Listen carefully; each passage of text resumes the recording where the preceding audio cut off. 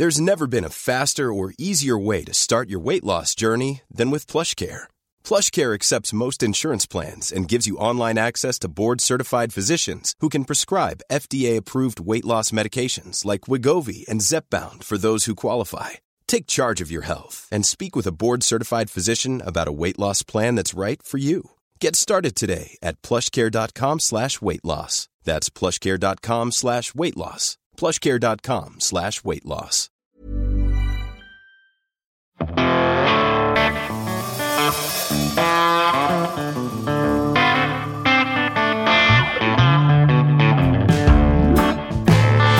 Greetings, music nerds, and welcome to Season 6 of Music Makers and Soul Shakers. I am your host, Steve Dawson, coming to you from the Hen House Studio here in Nashville, Tennessee.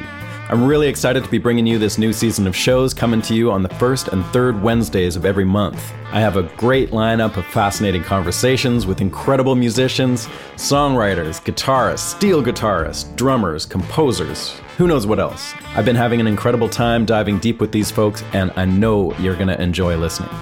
Just a reminder that this year I've taken out the short song samples through the show, as things have gotten way more complicated as far as legal use of music goes, so I'll be making an accompanying Spotify playlist to each episode, which you'll find in the episode's show notes and at the website at makersandShakerspodcast.com. So anytime you hear this cute little slide guitar sound, you'll know there's a track to go along with it on the playlist. We have some new sponsors this year, but continue to be largely listener-supported. Your help in keeping the show going is always appreciated, and you can do it with a one-time donation or a Patreon subscription. Patreon is a monthly payment of your choice, and when you sign up for that, you get a bit of added content as well as an ad-free version of the show to listen to. If you don't feel like kicking in any dough, that's cool too, but you can help by subscribing for free on Apple Podcasts or Spotify, or just spread the word by sharing the show, following us on Instagram, YouTube, Facebook, and telling all your pals about it. You can get links to all this stuff, of course, at makersandShakerspodcast.com. Meanwhile, many thanks to our sponsors this season. Please check them out and let them know that I sent you. They are iZotope, Ear Trumpet Labs, Union Tube and Transistor, Black Mountain Picks, and Spectra 1964.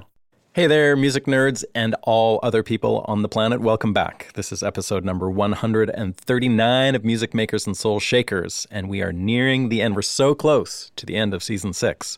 There is just this episode and one more before the end, and then I'm going to take a little short break while I finish producing the upcoming season 7, and then we'll be back. So hang in there and stay tuned. Anyway, thanks so much for tuning in and listening. My guest today is the world-renowned record producer and engineer, Bob Rock. I would just like to thank my old buddy Chris Gestrin, who is the one that set me up with Bob. Chris and I have been playing together on albums and gigs and doing all kinds of stuff for years and years and years. And he's my secret weapon on recordings. He's a great keyboard player, but he plays like everything. And now he's Bob Rock's secret weapon, because Bob is using Chris on everything that he's doing. So yay for that, and yay to Chris for teeing up this conversation. Hope everyone's doing great out there. I've been mixing up a storm here. It feels good to have all my equipment up and running and everything that I'm comfortable with all kind of moved in here and ticking away, and I feel like I'm doing some pretty good mixing work these days. It's funny how things like that, new avenues in your life, your professional life, develop sort of unexpectedly. For probably the first 10 years I was producing and making records, I would always farm out the mixing to somebody else.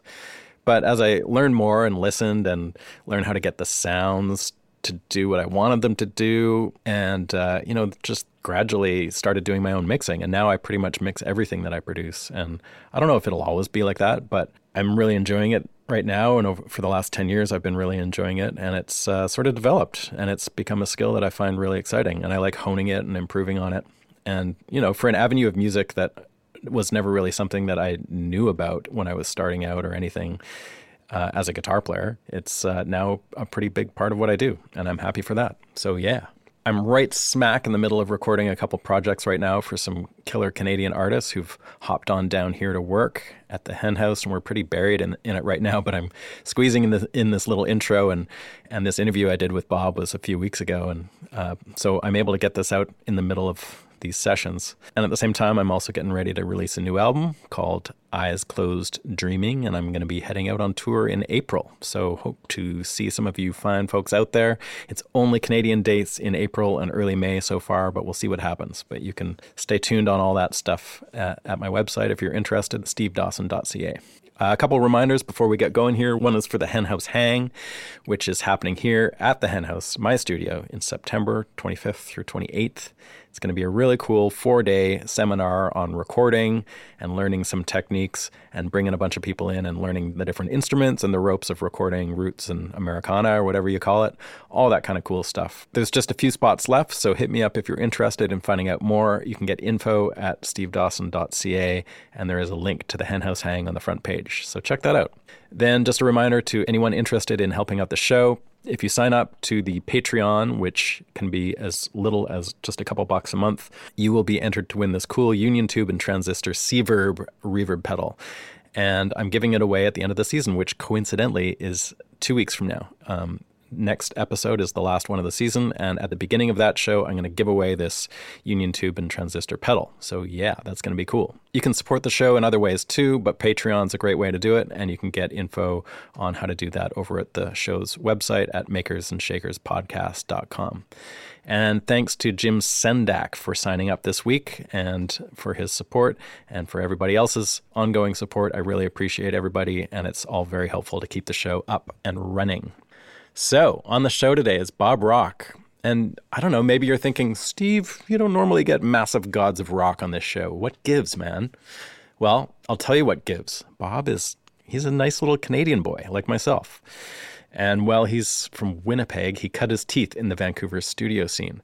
And my involvement in that world of recording in Vancouver came along quite a bit later, so we never crossed paths. But we do have a lot of mutual acquaintances, as it turns out, and we work with some of the same folks. And the studio that he did so much of his famous work in was physically connected to the studio that I did most of my work in. His was called Little Mountain, and then there was this loading bay in between, or there still is actually, and that is, funnily enough, the loading bay that they made all these huge rock drum sounds in. And then on the other side of that is a studio called The Warehouse, and it's now called Hipposonic, and that is where I used to make records all the time. And I also shot some videos in there recently that are all coming out now, like some live performance videos. So if you track any of those down on my website as well, you will see Hipposonic, which is, I think it was the B or C room of Little Mountain, which is where Bob did the biggest chunk of his work. So we never met or crossed paths. We were really working in completely different worlds. But he worked as an engineer for Bruce Fairbairn, and that's where things got really close to me because I taught Bruce Fairbairn's kids the guitar. It was kind of a weird, fluky thing, but Bruce Fairbairn called me totally out of the blue one day. I didn't know him. He just cold called me and asked me if I would teach his kids guitar. So I ended up doing that for a few years, and they were super cool, and we had fun, and I taught them a few hot licks and a few not so hot licks. And that just happened. And I did that for a few years. And Bruce was always really nice and invited me down to the studio to see some sessions sometime. So I got to see him producing the Cranberries, the Scorpions, Yes, and Kiss. Well, it was a Kiss album, but Kiss wasn't actually there. I don't even know if Kiss actually really played on that record, to be honest, but it was a Kiss album. But I did get to see the rest of those bands, like the Scorpions, which was pretty cool, I gotta say. So this Vancouver scene that I'm talking about was totally nuts. Bruce Fairbairn was one of the big players, well, really the main big player, I guess. But from that scene also came a slew of really talented engineers, like Bob was one of them. Randy Staub, I'm pretty sure, came through that school as well. Mike Fraser, one of the great mixing engineers. Mike Plotnikoff. And that whole crew went from making some decent-selling Canadian rock records in the early 80s for bands like Loverboy, Prism, and Honeymoon Suite. They grew into this juggernaut of recording some of the biggest-selling rock records of all time. Aerosmith, Pump and Permanent Vacation, Bon Jovi, Slippery When Wet, Motley Crue, Kiss, etc., etc. It was nutty, and I got to see a tiny little corner of it. But you know who got to see a whole bunch of it? Bob Rock did. Why? Because he was engineering those records and mixing them as well. And then he set off on his own and worked with bands like The Cult and a little band called Metallica, making a little album called The Black Album. It's insane. He worked with Metallica a bunch over the years, and later on when they reunited for a later record, they made a movie of that process. And I don't know if you've seen it or not. It's on Netflix. It's called Some Kind of Monster. It's nutty. If you want to see some band drama, go watch that movie and you'll see Bob in action dealing with these maniacs. It's quite something. It's on Netflix. Anyway, Bob has been picking and choosing projects that he feels like taking on these days, and he's had some great success with bands like The Tragically Hip, Michael Bublé, Jan Arden, Bryan Adams, and a whole ton more stuff. He's got a studio over on Maui, but like me, he loves to work at the Warehouse in Vancouver, which is a fantastic studio there. We both seem to think that it's one of the greatest studios in the world, and he knows more studios than I do, I'll tell you. So from his early days playing blues in Victoria to his own hits with the Payolas and Rockin' Hyde to taking over the world of hard rock, one massive album at a time, right there in little old Vancouver, please enjoy my conversation with Bob Rock. We have some mutual friends, actually, and it's so cool that you're working with Chris Gestrin these days. He's been my secret weapon for 20 years. We're the exact same age, and we went to school at the same time and everything, and he's just amazing. Yeah. I love working with him. It's great to have somebody of his caliber in Vancouver to discover. Yeah. The thing that's so cool about him is he can do all the amazing keyboard things that you ever want, but he doesn't necessarily, he's not really versed in it amazingly. I know when he was working with you guys were doing some Bryan Adams stuff, and he was trying to cop the original keyboard parts that were done by Bill Payne from Little Feat, of course. And Bill Payne's been on my show, actually. But when I was talking to him about it, he's like, yeah, some guy named Bill Payne did the piano parts. And I was like, yeah, it's Bill Payne. Yeah. But he'd never heard of him. So, for a keyboard player of his caliber, and he can do all that stuff, but he just doesn't necessarily know anything about Little Feat or other band. It's really funny, but it's so cool. And I just worked with him on the Paul Rogers album that I did. Oh, wow. And Paul was just blown away. I'm used to it, but so we kind of did. We finished off the album with Paul, and it was I got Keith Scott from Bryan Adams' band and Chris, and it covered all bases. Yeah, man. Let's put it that way. Yeah. It was amazing. Yeah, I saw him do he was doing a jazz quartet show that his own group, and the bass player didn't show up, so he just pulled out the B3 foot pedals and played insane bass lines the whole night while he was playing too. And I didn't even know he could do that. Well, this is the thing with Chris is because when I got to know him, he pulled, I said, do you play B3? And he got out there and it was, oh yeah, he plays B3. Yeah. Yeah, there's not a lot of guys that are that good at all the things, sometimes there's a great piano player, but he doesn't get the B3 thing or vice versa or whatever. But yeah, to be able to do all the voicings in the B3 and to be able to work it like a real guy, the guys that do it, right? He does that, no problem. Yeah. So there's a lot of things I'd love to talk to you about. And actually the whole Vancouver thing is fascinating to me because I grew up there and I came up kind of after you'd already hit a certain level. And there's this whole thing of your history before that I'd love to talk about. But there's a thing that I heard you talking about on, I think it was another interview somewhere, or it might have just been on some show or something. And I got to ask you about this, but you're talking about how you were really fascinated with certain tones, like guitar tones, and that you'd gone out and for some reason you were fixated on Jimmy Page's guitar sound from the first album, I think Communication Breakdown or something. So you'd gone out and got all the gear, got the right guitar, the exact amp, everything, and tried to recreate the sound. And I love that. And I want to know, is that A, true? And B is do you have you done that on multiple times for different? Oh yeah, really? It's pretty much all my favorite guitars. I mean, when my dad didn't have a lot of money to buy great equipment, so I had a Kent guitar and I had a Heathkit amp, and when I played gigs, the Heathkit amp was solid state; it would blow up, and I'd have to reset it halfway through a song and stuff like that. So let's put it this way: when I worked, I think I forget how old I was, 17. I worked all summer washing dishes, and I managed to get like $225. And there was a Les Paul Standard, a 1960 Les Paul Standard that was butchered a bit. But I bought my first guitar then.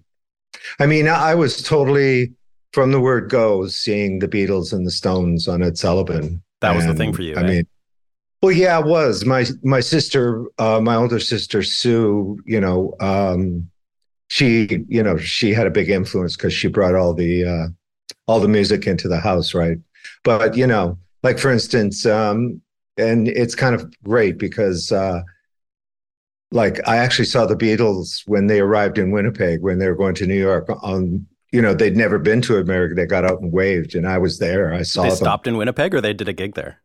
Yeah, they stopped in Winnipeg for fuel, Really? right? And my mom, whose best friend was worked for Air Canada, she said, "Grab the kids, come to the airport." So we jumped in the car and we actually saw them. Oh, crazy! Yeah. So that started it, and I got some guitar lessons. My dad would work on Saturdays downtown Winnipeg, and I got some lessons, and since then it's been my whole life. So that particular thing that you did with the Jimmy Page sound, because like that's something that I would do if I had the dough to do it. It's awesome. Now, like, yeah, it's kind of funny. During COVID, I managed to drag out everything. Like I had the Jimmy Page, but I was obsessed with that because. Why that particular sound? So I bought the original Supro. I mean, really the two. Probably the biggest impact to me were two albums. I went to Hudson's Bay in Victoria and bought Led Zeppelin 1 the day it came out because I knew it was coming out. And the second album is Truth. Those two albums basically I was obsessed with both. To me, they still hold up. Oh my God. I put them on. They're just like, they're perfect. In every way, to me, sonically, musically, everything. That's my starting point, and that's my true roots. So Led Zeppelin 1, it's just I put it on in my truck. I do it like once a week at least, and I still get the same rush I did when I was 14 when it came out. Mm-hmm. When I could afford it, I found the actual same model of the Supro. Okay. And, so I got that, and I have a good friend with Alexander Dumble, and he's modded other amps for me. And so I said I had that, and he says, "Well, I'll go through it for you if because he was I guess because Jimmy Page, he knows the guy that did Jimmy Page's model, right? Okay. So Alexander wanted to know the circuitry. So I sent it to him, and then he explained all the inputs, right? Which I wasn't keen to. Like I didn't really realize it. And every input has a different sound. Are there 4 inputs on that amp or something? Yeah. Okay. Every one you can hear on Led Zeppelin 1 and all the other ones. Whoa. So he's the guy, and he cleaned it up, and then it was to find the proper Jensen speaker. So it got that deep. Possible for fun. Yeah. Nice. And he put an extra speaker output so I wouldn't have to change the baffle to keep it original. So anyway, I found a Jensen, Same era, like early 60s probably, yeah. Yeah, it was Recone, but that's fine. And I've got a 59 Esquire, with a rosewood neck, which is the guitar. Yeah. So I set it all up, and communication breakdown and good times, bad times. And I'm going, oh my God. I'm going like, this is it. And then I went almost, and I'm going like, I can't swear, but you can actually imagine what I said. And so I went on the internet, and somebody said, well, Page always used the JM1, right? A JM1 or JP1. Okay. And that's an Echoplex. Yep. But it's a tube Echoplex. Now, just in the past, I got Mick Rouse's Mott the Hoople tube Echoplex. Whoa. So I dragged it out. Yeah. And the tape didn't work, but it was all about the preamp. Right. Put that, and it's it. That's probably a big part of it. It is. So I went bam, bam, and it was it. Oh my God, that's so cool. But So I don't play like them. I can't right. play like them, but it's the sound. Yeah. It's the sound. So I was happy. And, like I've got the, Led Zeppelin 2, I've got the exact Vox, Really? head. I've even got the, what is the Tom Tom Echo? Yeah. And I've got the Rickenbacker cabinet. And I brought out my real 59. Oh my God. And it's like Bring It On Home with the 15 and the 12. Yeah. It's like, see, I just got, as they call it, goosebumps. chicken skin goosebumps. So I'm completely a kid. Yeah. I've got all the Gilmour stuff. I mean, so have you done that with like a bunch of players and a bunch of albums where you've gone deep and like collected all the gear from that particular record? that's been my obsession since I first started. So basically because of the Payolas, I got a check for the first check I got for Payolas, and I decided that any money I made from music, I was going to buy equipment, because I always bought something that would inspire me. Yeah. And I've been doing it for like 40 years or whatever. See, for me, it's like $100 guitar pedal. That's how I scratch that itch. But you see, what I found is every instrument I bought inspired me. Like, for instance, I was listening to Natty Dread, and I noticed that some of the tracks that they were playing onto a drum machine. Yeah. And which was like, what is that? And I asked people, and I forget who it was, told me it's a CP78. So I bought a CP78. Yeah. And I fiddled around with, and I got this thing, and that's Eyes of a Stranger. Oh my God. That's so cool. So I was playing my acoustic guitar, and I wrote the bass line. Yeah.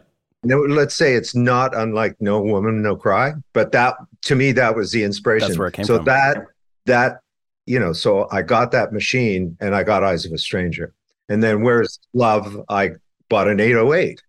Programmed the 808 because so that's been my obsession. And when I started to make some money and I could afford these things, like for instance, I used high watt amplifiers, David Gilmour, and what it was is Pete Townsend was huge for me. Okay. Because I distinguished Pete Townsend as a guitar player, that the most important thing was song and sonics. And his rhythm playing, Totally. So many people that are great, like amazing lead guitarists and blah, blah, blah. Their rhythm playing's okay. Yeah. So I thought, I'm not a superhuman. I'm not Jeff Beck. I'm not, that kind of guy. So I concentrated on being a great rhythm guitar player. And so Pete Townsend was pretty much the guy for me. Okay. And so I used high watts as soon as I could buy them. That's a lot of power. Well, standard. And, and it continues, like everybody, from Mick Ralphs to, I stopped at Leslie West getting the exact, the mountain sound that he used. The Mississippi Queen a riff? Sun amplifier. Yeah. Right. I thought he used those customs with the padding on them. Yeah, but in the studio, he used a Sun. Okay. And it was a PA, right. Coliseum PA head with the Sun cabinets. And it was on eBay, and guess who bought it? Kirk Hammett. Bastard. Yeah. Well, you can borrow it. It's this is the thing. So that's been, if people collect all sorts of things, it's my passion. Yeah. So, and I found a Les Paul, in it, for whatever reason, said Gibson guitar for sale. So I went, and it was a 53 Les Paul, real one, for like $1,200. Okay, but it had house paint on it, and somebody had changed the pickups in the bridge. It was beat up. Yeah. So I grabbed that, and I kind of fixed it all up. And then I heard about a guy, and I'm forgetting his name, and that's a drag because he's amazing. This guy in Vancouver, my friend Chris Traynor, told me about him from Bush. Mm-hmm. Told me about him, and he converted it. Okay. And so he converted it. He's an amazing real PA, it's everything. But Paul Kossoff was such a huge influence on me, especially the sound of All Right Now. When I heard that, it was like, huge. Oh my God. Anyway, so I got him to match everything. I love it. And it's so funny because I brought it out with Paul Rodgers, and I said, because when I had the opportunity to do Paul Rodgers, I just said, yeah, I'm in. Just anytime. I brought it out and he said, that looks exactly like it, because he owned it, right? Anyway, see, I could go on for days with all of this. Pretty much everybody, like Gilmour, I've actually got a Synthy Hi-Fly, guitar thing, which is really rare. Wow. Who else comes to mind of things that you've collected in the spirit of? Like, do you have any Hendrix rigs or anything like that? Oh, yeah. Yeah. Yes. Have you Absolutely. I finally got a 66 Strat. Wow. When I was in Winnipeg, I was working in Winnipeg at a cardboard box factory because there was no jobs in Victoria. And I saw a cherry red, a candy apple red 66 Strat at a music store. Okay. Yep. So every paycheck I'd go and pay $50, right? And somehow I lost the job. So I paid off half of it and I had to go home and they wouldn't refund me the money. Shit. So I just about had it, but I finally got it. I finally got one, and I got it from Vintage Guitar Parts, which I forget what the company is. Are they in LA or something? Vintage Rare. Yeah, okay. Vintage Rare Parts, right? Yeah. And I just built a bastard 66. Awesome. And it's great. So I completed the whole thing. And of course, the Marshalls and stuff. There's this great guy in Victoria, BC, a good friend who unfortunately has just passed away, lifelong friend. He had the first Marshall, real Marshall. In Canada? In Victoria. Okay. Victoria, growing up in Victoria was amazing because there was this great blues scene in Victoria. There was these great guitar players in Victoria, Norm Macpherson, Tim Zarowski. There's all blues bands. And Paul Hyde, when I was in the Paolas, we had a band called Paul Kane Blues Band. And we were a blues band. We played blues. Really? Okay. Oh, yeah. So you mentioned that you were really into rhythm guitar playing, but were you also playing, were you digging into the blues stuff as well at that point? Oh, yeah. I mean, I was trying to play, but I taught myself how to play. So the key things was, one of the things was, Hendrix was a bit out of my league. So I never tried at the beginning. It just seemed like it was from outer space. It was just like another planet, right? Yeah. But the three guys was Beck, Page, and Clapton. So I just concentrated on that when I started, and and then I saw B.B. King on Ed Sullivan, and I just loved the fact that he played about 4 notes, and his vibrato. Killer. And stuff. And then, and that led to Albert King. And then Kossoff he was a bare bones, like he didn't do fast riffs. Albert King, and he had this beautiful. So those are all the guys. Like, in other words, I went to the guys that I thought I could do, Yeah. And then later on, as the older I get, the kind of better I get, and, whatever. It's a lifelong journey. I wonder if we should talk about Jeff Beck for a second. This episode's gonna come out in a month or two, but I should just point out that Jeff Beck died yesterday. To people listening, did you ever have a chance to meet him or work with him or anything? No, really. He's the only. I haven't met Clapton, and I never met Beck. But I would say, Beck. I think everybody in the world, like all my friends who are good guitar players. I mean, we all just we all love Page and Beck. I love Page because of, I was attracted to him because he did everything. He was a producer, everything, but even Jimmy Page, and actually I'm a good friend with Jimmy Page, which is just, it's just unbelievable. Yeah. You know what I mean? Yeah. It's like, I can't even, I can tell you stories, but when I was at Little Mountain, he did the Coverdale Page record. So I wasn't on that session, and I was in Studio A and they were in Studio B. So I got to know him. Amazing. And he came to see my band and all this stuff. So when my band Rockhead was touring in with Bon Jovi in Europe, we were playing Amsterdam. And the tour manager said, "Somebody's here to see you," and it was Jimmy Page. And he stood staring at me Oh my on the God. side of the stage. And let's say we had a song that was kind of an A minor kind of changed, and I Uh-huh. played my double neck. But I actually toured with my 59, my real 59. Really? That's Yeah. brave. Well, I had to do it, That's um have you heard the story about my 59? I have not. I'd love to hear it. Okay, so Paul Hyde and I and the drummer we had Billy Alexander when we were basically I guess I was 18, 19. Yeah. We worked at Mr. Mike's restaurant in Victoria. We got enough money. We I went know that to joint. London. We went to London to be rock stars. Okay. Okay. And the first night we were there, we went to the Marquee, of course, and we could drink beer. The band there was a band called Strider. The guitar player was Gary Granger, who ended up with Rod Stewart. Yep. He had a Sunburst 59.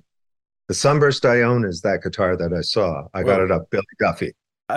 Knowingly, did you realize that it was that guitar, or you found that out later? No, I put it all Billy Duffy wanted to sell it. It was before Slash and Guns N' Roses broke when guitars went, 59s went up again. Yeah. So basically I got it for $5,000. Woo! Right? Amazing. And then I discovered because I bought when I was in England on tour, I got a 54 for my birthday from my wife, Telly. Okay, because it's the year I was born.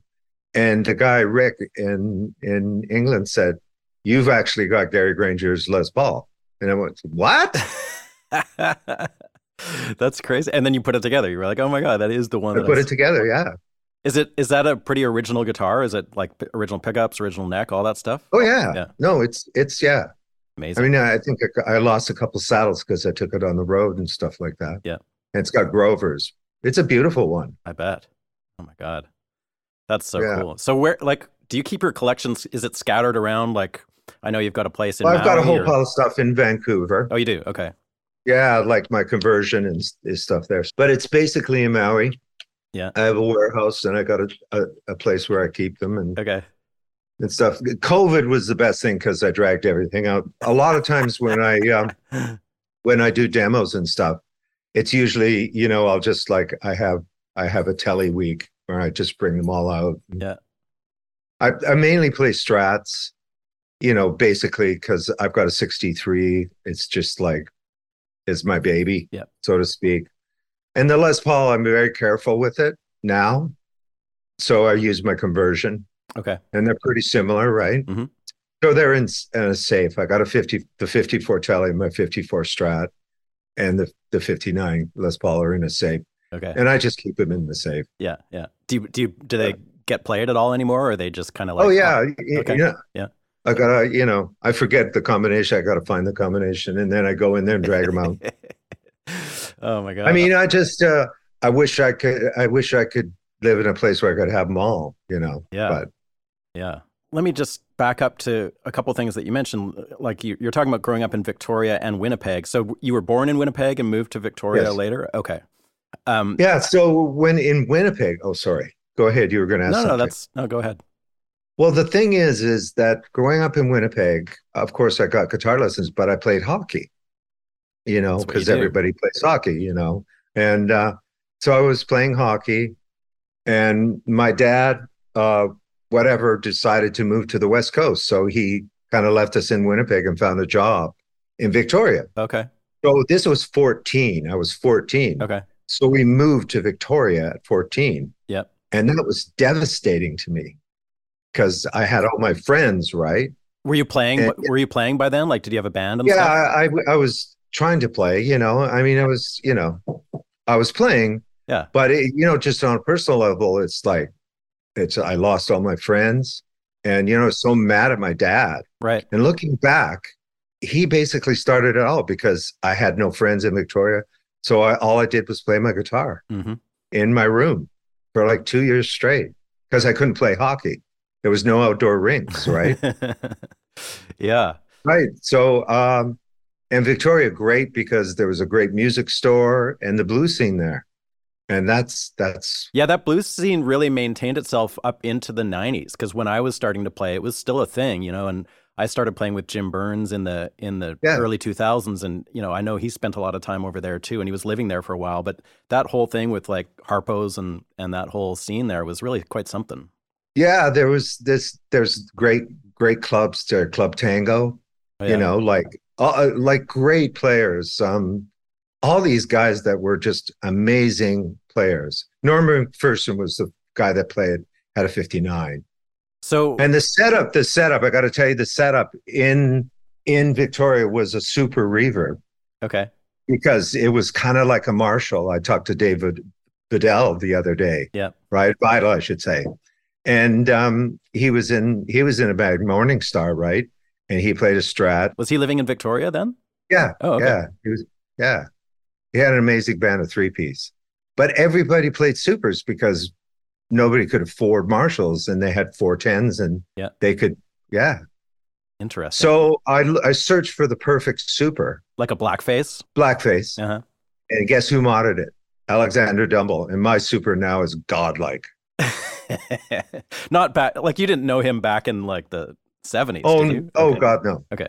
How I got to meet Alexander is that Michael Landau, the session Yep. guitar player, using him. And I was doing Crazy Love.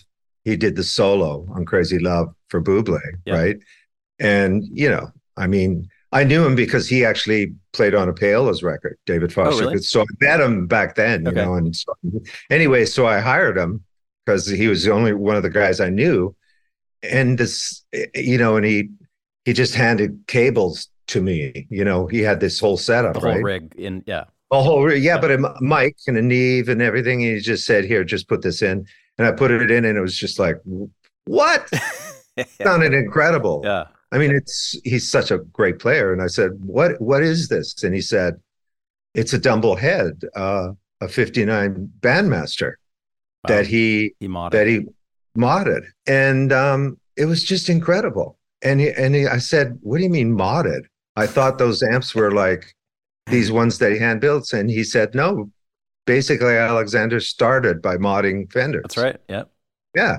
So Michael said, I'll talk to Alexander and see if he'll let you come and see him. So I went to see him. And of course, Alexander, we hit it off right away because I'm a geek and he's a geek. And so now I have 8 Fenders, modded Fenders from Alexander Dumble. God, that's crazy, man. I mean, those things. Yeah, because to me, like, I know a lot of guys have the really Michael Landau and, all the guys like, and Robin Ford, those guys, I mean, the Overdrive Supreme or whatever, that amp, yeah, they deserve that amp. To me, it's not the right distortion for me. Uh-huh. So all the modded Fenders are godlike. So how does that actually play out? Like you find, say, a Bandmaster or a Super or whatever, or a Deluxe or something, and you take it to him and just say, go to town? Or does he sort of talk to you about what you're looking for, or does he surprise you? Well, the first amp, actually, Michael told me he has this Tweed Deluxe. Yeah. The reissued Tweed Deluxe. It's called the Tweedle. Yeah. And so he said, you might want to start there. And Alexander said the same thing. So I got the reissue. Yeah. And it's like the best amp. I use it nonstop. I'm in the studio. But I'll tell you a great story about this. I played with this New Year's gig in Maui for the food bank. Yeah. And the Maui Arts and Cultural Center by Shep Gordon. And Alice Cooper's band is the house band. And, like Pat and Michael McDonald from the Doobie Brothers plays. Uh-huh. And like everybody comes. And they actually let me play with them, which is staggering. Right? So I brought my 59 Bandmaster that Alexander, I got a reissue of that, and he made it amazing Bandmaster. Because most of them, I'm sorry, but they don't sound very good. It's hard to find a good one, right? Anyway, so I showed up with that in my Deluxe, and they all have Marshalls. And I started playing. I had my 63 Strat, and everybody said, "You got to turn down. You're way too fucking loud." Sorry. No, you can do that. You're loud. Yeah. Okay. So I turned off the Bandmaster and just had my 112, and I started playing this. They stopped and they said, "You're still too loud." So they made me put plexiglass in front of it and played. It's still too loud. They made me turn it backwards Oh my God. and with plexi. Okay, that's okay. I was louder because of the Strat and what he does, right? So does he actually does he kind of gut it and start from scratch, or like how does he make those Yeah, things? he rebuilds it. Okay. But you see that he knew Leo Fender. Yeah. I mean, he knows. He rebuilt a Blackface Deluxe. There was a noise in it, and I had to leave by 11, and I saw him at 9, Mm-hmm. and he tore off the whole circuit board Oh my God. and resoldered the whole thing in 2 hours Jesus. by memory. Yeah. Yeah, he's a mad genius, or he was a mad genius. I mean, that's incredible. Yeah, incredible guy. So you said you've got 8 of them. Does each one have a certain character that you know what it does, or are they all kind of similar? What he does is he makes them. He's got certain mods like the Tweedle mod, and each I forget. I'm glad he's not around because he would get so mad not being able to remember, but he would understand. He knows me. Anyway, just each amp, all his mods. Like I've got a Twin, and the Twin is basically the Overdrive Supreme. The basic amp is Blackface Twin. Okay. So Ultraphonics. It's called Ultraphonics. Okay. And the clean part of that amp is a Blackface Twin. Like I've got a Blackface. Just like a reissue one, or did you take them? No. I had a vintage one. Okay. Those are the only 2 reissues. Okay. Okay. The Tweedle. 59, and the Tweedle. Everything else were vintage amps that he made sound great. Like my Super was the best one I had, and it still didn't sound very good. Yeah. And now it's Ultraphonics, and it sounds amazing. Oh, that's so cool. And he's got so I got to count them. Yeah, I've got 8. So I got a Champ, Tweed Champ, which is ridiculous. I got the Deluxe. I got a Super. I've got the Bandmaster. Yeah. I've got a 59 Bassman. Oh, another 410. Yeah, which is outrageous. I'll tell you, I played on not New Year's, December 30th, and it was on. We had to face it the opposite way. It was on 1, and it was too loud. Yeah, and then I've got. Does he put different speakers in them too, or are they just? Yeah, mainly Celestians. Okay. And I've got a Blackface Deluxe. Yeah. Which I use all the time. So the Deluxe. Maybe it's 6. No, it's 8. I've counted them many times. Yeah, I'm sure. Anyway, I've got too many. Well, if you ever need to leave one in Nashville, you can just park it right here. Yeah, and the thing is that he just like the Deluxe is a perfect example. It's like it's 18 watts. Yeah, man. Right, but it's the most beautiful 18 watts you'd ever heard, and just so efficient. Yeah. It's like it's basically how Leo Fender wanted it. In a funny way. That's my wheelhouse, is the Deluxe, that size and that amount of volume. I'd love to hear what Dumble does to a Deluxe, because that's probably the amp I'm most familiar with, is the Deluxe. Yeah. Mm-hmm. I've got a Tweed, a 53 Deluxe, and then I've got a Blackface one, and those they're really different, but they're really different, great tones. Yeah, they really do. Yeah, actually, the combination using like the Tweedle and then my Blackface Deluxe, it's both things, right? Yeah. And we talk for days about everything. Oh, and he modded my Supro. Okay. Right, so that's 7. Yeah, and there's another one somewhere. Oh, I got to tell you this. Oh, we were talking, and I said that I had a trem face, which is like a fuzz face from the 60s. Yeah. He says, "You have one of those?" And I said, "Yeah." And I said, I think I have like about 6 fuzz faces, And I says, I got an original one. And I said, it's like they all sound like shit, Alexander. He says, well, if you let me have the trem face, I'll do a fuzz face for you. From scratch, or take one of yours and mod it? Take and mod it. Mm-hmm. He did it for Eric Johnson and all these guys, right? It took like 2 years to get it. right? And it's the most amazing bus face in the world. Quiet, Wow. beautiful overtones for days. It just blossoms. Wow. So It's just he was totally hip to all those kind of circuits too. He wasn't just an he amp knows guy. he knows everything. Yeah. Yeah. When I went to his house, it's like I went to use the washroom and there's speakers and tubes in the bathtub. He bathes in tubes. Yeah. I love it. Yeah.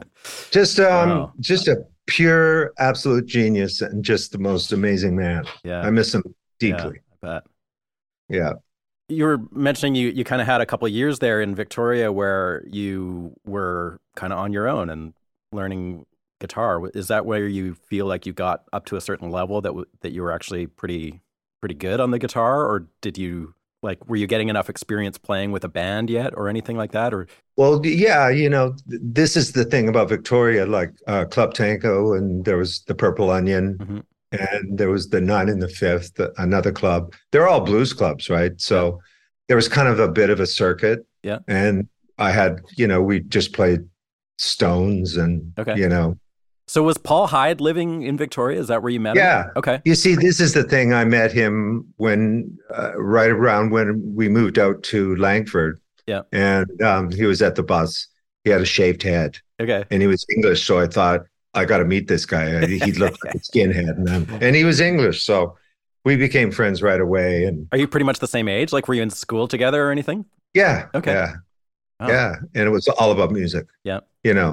I mean, we just loved everybody that together, like, because I was so enamored with the English music scene. So was he playing in blues bands too? Well, the first one I was in Okay. and his was our band, And what was that called? the Paul Kane Blues Band. Okay. And Yeah. and you played around Victoria. Did you go, like, was it a thing you took on the road at all? No, we never went on the road. We were too young. Yeah. We were still in school. Yeah. Okay. The first time we went on the road is when we went to England. Okay. And so when did you start writing songs? Was it in that kind of period? Were you still in high school? No, I mean, no, I didn't really know how to write. I fiddled, but it was just, how do you do this, right? Yeah. Writing was really simple. It's when I started in 1976. We kind of like, whatever, we had to get jobs and stuff like that. So, and he moved away to, actually, when we went to England, I came back early. He's English, so he lived with, He he stayed for about a year and a half. He came back and we both ended up in Vancouver. So it was kind of like 78, 79, Yeah. or no, maybe 76. I Okay. started at Little Mountain Christmas 76. So all of a sudden he was in Vancouver. So we started just jamming and stuff like that. And I had learned song form and kind of everything at Little Mountain by doing sessions. Okay. Right. And so That opens a huge can of worms. So I mean, how did you end up at Little Mountain? I guess at that time, Little Mountain wasn't really that big of a deal or something. Like, well, it was a jingle house. okay. And what happened is that I was in a band in Victoria, and I was working in construction, and basically I heard this ad on the radio on CFOX or something about recording school for 6 weeks, one on a Saturday, 6 weeks in a row for Okay. basic recording techniques. And I asked my parents, would you pay for it? Can I do it? So I did. Now, so 6 weeks and learned basic stuff. But how I got the job is the teacher, Roger Monk. I was the only guy that always, when he said, who wants to try? And I went, me. Like, I wasn't afraid to make mistakes. And You that's gotta what do got it. me my gig. So they hired two. The Sunday, they had one on Sunday too. And the other guy, Ron Obvious, or Ron Mullen, he was Sunday. So we both got hired for the same reason. Oh my We were God. So just- you go back that far with Ron Obvious too. Oh, yeah. So he was, so we both started at the same time at Little Mountain, Okay. and it was all because of Roger. He picked two guys out of the class. Okay. And realistically, as I say, is I was like not afraid. Most people are like, they don't want to try it, but I was going, I don't care if I make mistakes. I just got to do this, right? You got a job as an assistant or as an engineer? Yeah, no, oh God, not as I didn't know how to engineer. Okay. No, an assistant. I started making tape copies and Yeah. assisting. That building, like I did tons of work and tons of records in there, but not on the Little Mountain side, over on I guess it was I don't even know if it was the B room of Little Mountain when you were there, but what was the factory for me, and it's now Hipposonic. And then, Oh no, it's like it was basically there was three studios. yeah, A was the big room, yeah, so you could do strings, etc. There were Neve rooms too. yeah, B was a smaller room, and C was a post-production room that had an amazing production engineer, Dick Abbott, okay, who was the best guy. It was an 8-track. So, and when I started, we had 16-track Scullies oh wow, okay. and Neve consoles. And that's in the mid late 70s. What kind of? I started Christmas '76. Okay. And so how did that go from being a jingle house to having band like original music coming in there? Because there was a lot of punk rock stuff happening in there, right? What happened is that basically during the day it was Jingle House, but there was separate studios. So what ended up happening is Studio A was basically all the jingles were done in Studio A because that's how I learned to record strings, etc. Right? Okay. And I did all those sessions. That was the Jingle Have, and B was kind of the music. So like Valdi was in the hometown band. Yeah. All sorts of people came into B, right? So, and then when I became an engineer, or when I was doing jingles, that's how I learned to engineer. Roger was sick one day, and all of a sudden I was an engineer, right? Right. And that's how it goes. That's how it goes. And basically, jingles were great because you basically made a record every day. Really quickly. Yeah. Yeah. You know what I mean? You did basics, you sang it, you mixed it, and it was done. Right. A 1-minute song, right? Yeah. I talked to Bob Claremont about it. He did that in New York. Oh, wow. Okay. A lot of guys did that, right? Jingles, because you were learning how to mix. So was Roger kind of your main mentor at that time? Well, there was 2 guys, Roger and Dave Slagter, both absolutely brilliant engineers. Okay. Dave ended up, he did jingles too, but Roger was the kind of the king of the jingles, and Dave, he recorded Valdi and all the music guy. Okay. But he did it. Those 2 guys they taught me. I mean, they taught me everything. They taught me how to listen. They taught me everything. Both came from the English tradition of recording. Okay. Like we didn't even have, I think we had one 421 mic. They were all Neumanns. Wow. All condensers. Yeah. I brought the first 57 into Little Mountain. I bought it because I saw it on an album cover. So at that time, was it outfitted with like killer mics and consoles and everything? Oh, yeah. Okay. Well, Neve consoles. Yeah. And then we bought Studer tape machines. And this is John Vertasek. He was there when we started. Okay. And he is the reason why Little Mountain became Little Mountain. You have to have that guy, and he was absolute genius. He is a genius. Yeah, he was a genius. Amazing guy. So he's for people that don't know, which is probably a lot of people, but he was a studio designer and an acoustician and an electronics guy. He invented all these crazy, like this. Yeah, he worked for Altec. Okay. Yeah. Like the JV, the guitar splitter. Everything. Yeah. That's John Vertasek. Yeah. So he, I mean, he helped us all get better because he was there as a tech, or was he engineering there? Yeah, no, he was a tech. Okay. But but people don't know what that tech is, I mean, that's all our equipment ran perfectly, always maintaining it, always aligned. We weren't allowed to line up tape machines. He did it. Okay. So it was like, he was just perfect. Like I said, he made us sound better, work better. Yeah. Because everything worked, right? What was your learning curve like with learning the ropes? Because a lot of people think of you as a producer, and of course you are a very successful producer, but you're also like a very accomplished engineer, and that was your pathway to producing. Were you immediately drawn to that stuff as the jingle work went along? Oh yeah, I never even thought about being a producer. That comes down to the songs I heard in the radio when I was a kid. I think that was the interview you heard. Like when I heard All Right Now, I was just like the guitar sound on the radio. Yeah, I was hitchhiking to Thetis Lake, okay. And I got in this truck and it came on the radio, and I'm going like, what is what? The sound. And same with Honky Tonk Woman. Yeah. That. And then I remember Good Vibrations, Yeah. which is not rock. It's like, what's going on? Yeah. And so were you able to get in there on your own time and start dicking around with stuff? This is a great point. So when after like a year or whatever, I put on tapes and I set it up, and I fiddle around. And both Ron and I, then they said, you can pull a tape and just mix it. Okay. Right. Now, at the point, I'd been smoking pot as a teenager at that point. And I remember the first mix I did, I smoked a joint and I did a mix and I thought, oh, I'm kind of good. Right.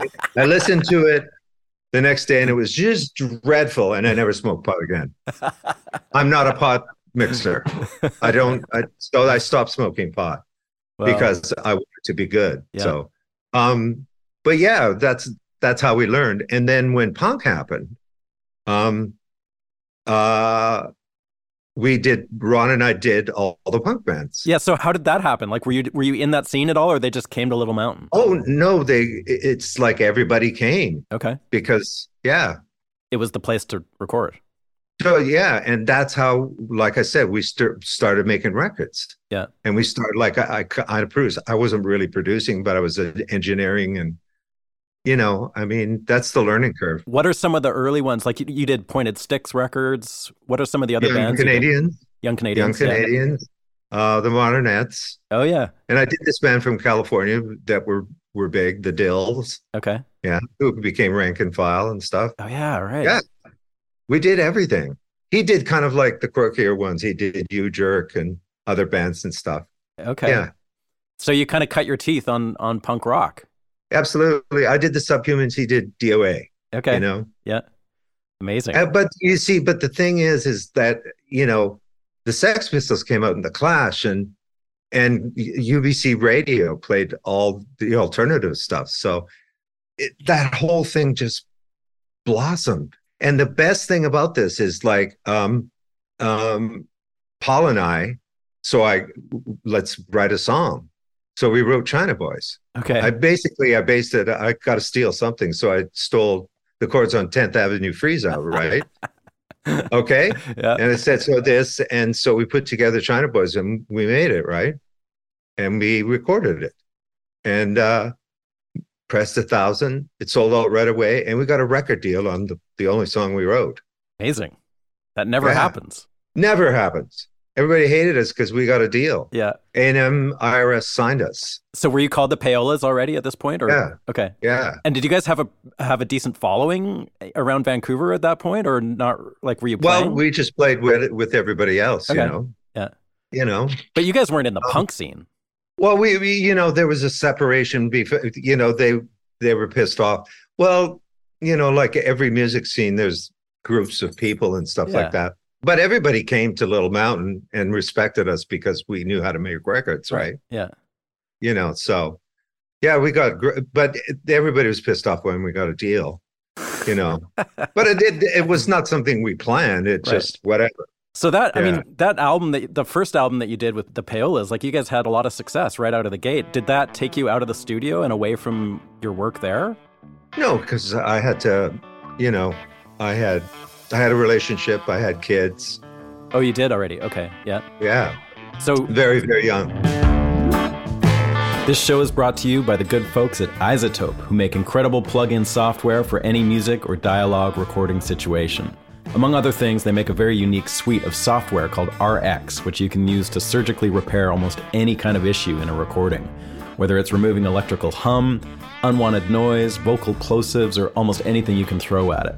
I use iZotope RX on every mix in one way or another, and I love that I can get in there on guitar tracks that I'm doing and running through my crazy old tube amps and get rid of the hum and noise without affecting the actual tone of the guitar. You can buy their plugins outright or get a subscription to keep up to date on all their latest versions. Right now, they're offering listeners a 10% discount on any of their plugins when you use the code SOULPOD10 at checkout. So head on over to iZotope.com/SoulPod, and you'll see the links right there to get the discount or an extended 30-day trial of their subscription service of Music Production Suite Pro. We're also brought to you this season by Black Mountain Picks. These are unique spring-loaded thumb picks that are super comfortable and adaptable. I've been using them for a couple of years now, and I absolutely love them.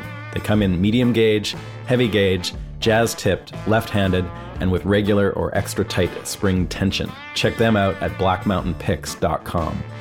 Thanks to our other sponsor, Union Tube and Transistor. They're known for guitar effects pedals with a focus on quality and simplicity. They build durable, repairable products that sound amazing, both on stage and in the studio.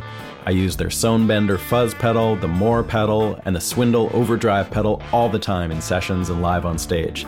You can find them at uniontone.com.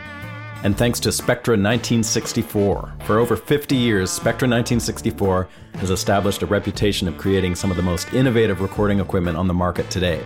From the legendary V610, C610, and 611 complementor units to the new 500 series Lunchbox mic pre's and EQs, Spectra 1964 continues the legacy of providing incredible recording products for the home or professional studio. Check them out at spectra1964.com.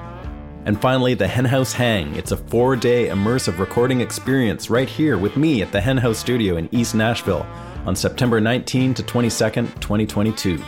Join us for a musical learning experience like no other. We'll put you up in a groovy hotel, feed you some glorious food, show you the ropes of recording roots and Americana music by bringing you in on a real session with real musicians working on real songs from the ground up. You can get all the info on that at stevedawson.ca. Just follow the links on the front page to the Henhouse Hang. All right then, let's get back to the show. So was there not pressure to go out on tour and spend your life out? Well, yeah, I did. Okay. We did.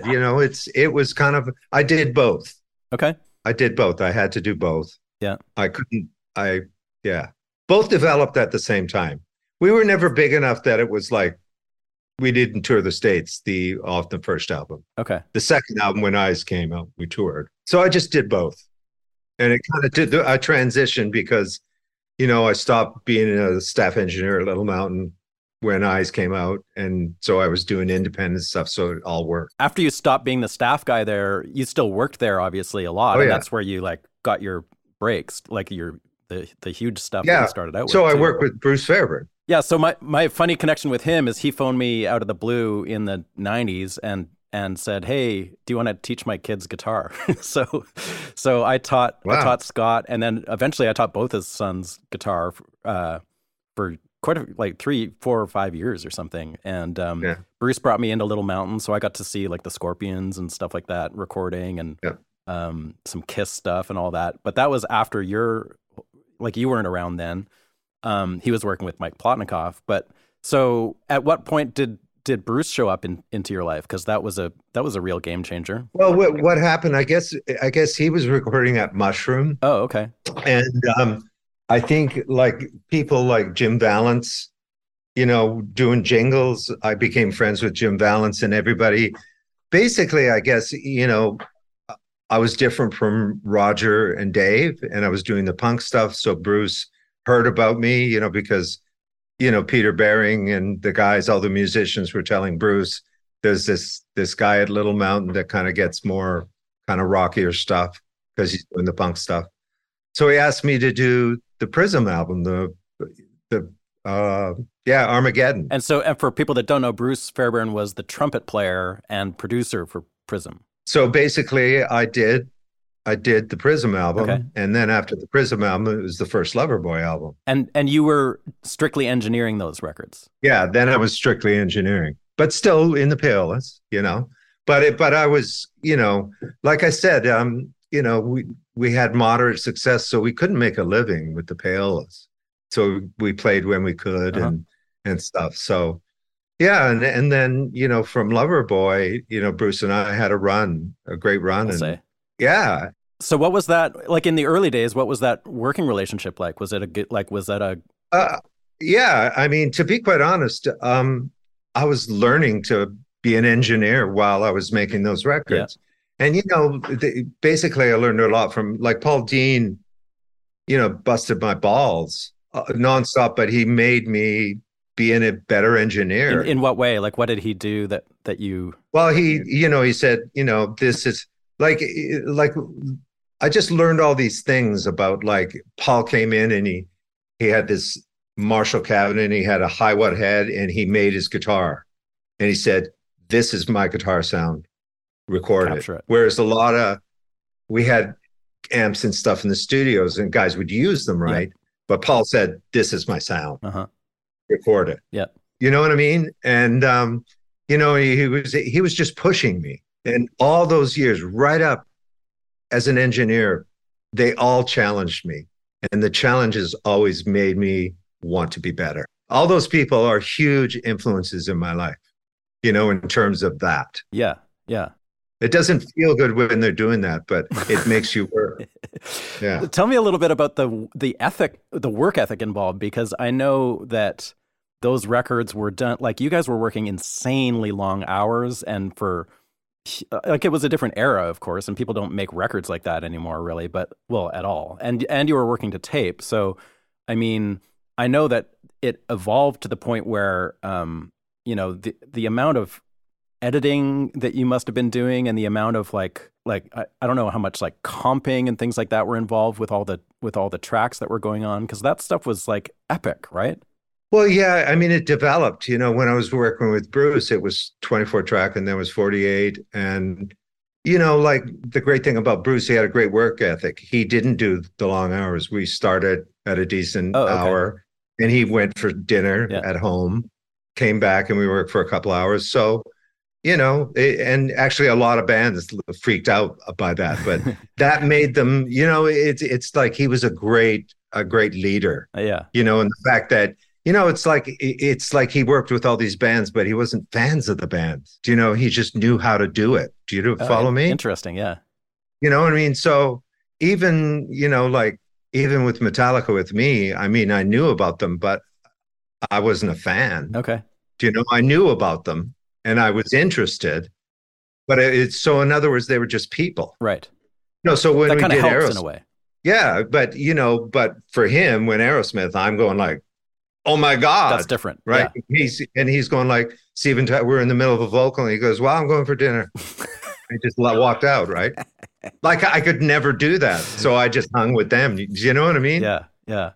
But you see that discipline helped Bon Jovi and all those bands. So you engineered Slippery When Wet. Yeah. And you mixed that too? Yeah. So I mean, those are some of those records and the Metallica record, obviously, those are some of the biggest selling records of all time.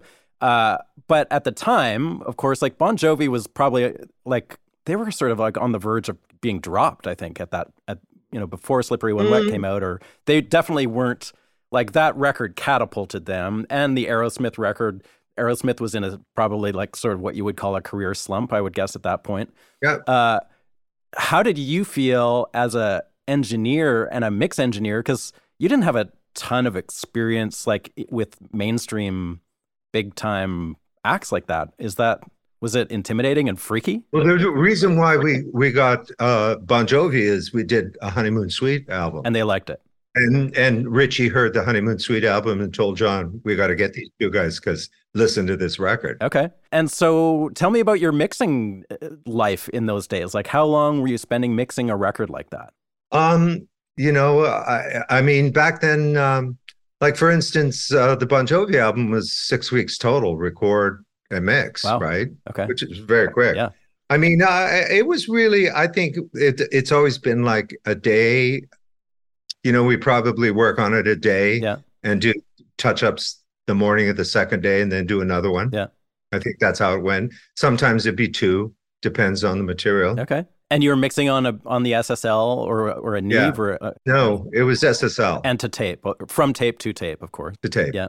It's the thing is that, and what I've discovered, I'm going slightly off track of what you're talking about, but this is an interesting thing. So I work with, maybe 8 years ago, I worked with a band called American Bang, who turned into a great Nashville band, Cadillac 3, right? Yeah. Jaron Johnson, right? So I was mixing the album. And I was by myself, and I thought, I wonder if I'm better. So I put on Working for the Weekend, okay? Mm-hmm. And compared it, and sonically it sounded exactly the same, it's perspective-wise. And that's when I realized is what my perspective, the way I hear music, which comes from all the influences I have. People just like that perspective. And I think Bon Jovi, that was my perspective. Like, I really didn't know what I was doing. Like, there was no method. Yeah. I was just, that's the way I heard rock. Yeah. So I guess I was lucky. And it was all that, I guess, the love of records, right? Mm-hmm. Previously to that formed that perspective. It's just amazing to me that you were able to pull that off. Like, I don't mean that in any bad way. I just mean like you were pretty young and like didn't have a ton of experience. And those are hallmark rock and roll records. They're massive. It's crazy to me. Well, yeah, but the thing is what you learn is that you're part of the picture. Like, in other words, Slippery sounds great because the songs were great. The band were seasoned players. Mm-hmm. Do you know what I mean? Yeah. Tico Torres, it was easy to get a drum sound. Matt Frenette, it's easy because they're great players. Right. Do you know what I mean? You learn that. Do you follow me? Yeah. It's almost like when I first started, I EQ'd too much when I recorded. Okay. And I stopped, I started mic technique. A big thing was when Clear Mountain came to Little Mountain and recorded Adams. As soon as they left, I was in the studio looking at what he did. Oh, so you learned a lot from him. I told him, oh, yeah. Mm-hmm. I mean, there was this great competition with engineers and mixers mm-hmm. in those days, right? There wasn't that thing of one guy mixes everything, it's like we're all competing because there was no kind of standard, so to speak. Yeah. Yeah. So you're just trying to do, like, Ron and I were just completely obsessed with like the English records, and we got an SSL. I mean, I don't even know what the setting on the bus compressor was mm-hmm. on Slippery. I can't even remember. I was fooling around. Amazing. Was there ever any talk of like bringing in a seasoned veteran to produce those records? No. You just had the gig and that was it? No. Well, I mean, Bruce, they thought we were seasoned. Well, you see that in those days, if you did a great record, people noticed. Right. And then they go, I want to use these people. Yeah. Which is kind of how things happen anyway. Like that, I know, like working with Motley Crue kind of led to Metallica, right? Because they dug the sound of that Motley Crue record. Oh, yeah. That's just sort of how it they works. didn't do it because they liked the music. They did it. They liked the sonics. Yeah. And once again, the sonics of Dr. Feelgood is Tommy Lee challenging me. Right. Yeah. So you were doing like some pretty early drum replacement on that. Well, the only way to get what he wanted was samples came out because the DMX had a sampler thing, mm-hmm. the Eventide DMX, the delay you could sample. Yeah. So we figured out how to do it. And the great thing about that, they had the harmonizer section. So you could actually detune the sample. Oh. Yeah, you could bring it down. So we put it in. And so I could detune a kick drum. Yeah. Right? Down. But we were just trying things. But it's because he said rap had just started. And he said, I want a rap kick. And I'm going like, how do you do that? But the thing is the other thing is that was interesting is he wanted bottom. Mm-hmm. And, when I was in rehearsal with him, he had subs. He had subs that he was by the drum. Pumping his own kit. He had a thumper, and it was like he played, and so I went and hit his kick drum, and I thought my kidneys were going to fall out. Yeah. And so basically what ended up happening, I said, well, I remember when I did this, and he told me, well, we had the subs. And so what I did is I actually, John Vertasek thought I was crazy. I said, well, let's just get subs and set them up behind Tom. And mic them. No, we didn't mic them. It just, it bled into the drums in the room. Oh, okay. And of course it started off as being woo. Right. And so, but we found the sweet spot, right? And all of a sudden, so we put the toms and the kick drum in. So they had this weight to them. So that was going down live. And then you were also sampling off the AMS and then blending that in as well? Oh, yeah. Nobody was doing that shit back then, were they? I don't know. Because like everyone does it now, but. Well, yeah, but I mean, like I said, it's Tommy, in terms of drum sounds, he was obsessed. Like, it just becomes the people that you're with, Yeah. Like I said, well, before this, I did Kingdom Come. That's the first album I did when I left Bruce, right? Yeah. And, by then Clear Mountain showed us the loading bay at Little Mountain. So I learned how to get ambience and, I just learned how to make drums sound like what we thought was Led Zeppelin. Can I just quickly intervene and just ask you about that loading bay? I know the loading bay really well because the loading bay was sort of the divider between the room you worked in and the room that I worked in a lot, probably 15 years after you were there a lot. But so what were you doing exactly? That was your reverb chamber for the whole kit or what? No, what it was is Ron and I would put drums in the loading bay. Oh, they'd actually be in there. Well, that's what we thought that's what we thought they were doing. Oh. Right. But when Clear Mountain came, he had the drums and they opened the door. Okay. And he had mics in. So he used it as a chamber. Right. And we're going like, that's brilliant. But that's what he did at the power station. Okay. They had a stairwell. Yeah. Same thing, right? Yeah. So that ambience and then that, and double miking the toms, one on top and the bottom and out of phase. Oh, that's a thing. That's your thing too. Well, I tried it and it's just, I couldn't do it no other way. What it does is but there's a history to all of that. Is that a lot of the Beatles stuff, they actually mic drums from the bottom. Really? Like Abbey Road. Mm-hmm. The mics were underneath the toms. Okay. Because they had the one mic at top. Yeah. So to bring it, they didn't put them on the top; they put them on the bottom. Interesting. Right. Yeah. So somehow Clear Mountain did that, and basically instead of using noise gates, because of what happens with the phasing and stuff, you put the mics out of phase, right? Yep. All of a sudden, you have this core of a tom that sounds really real without any EQ. Right. And when you track that, do you bust those onto one channel and that becomes the tom sound, or do you separate them out? No. Okay.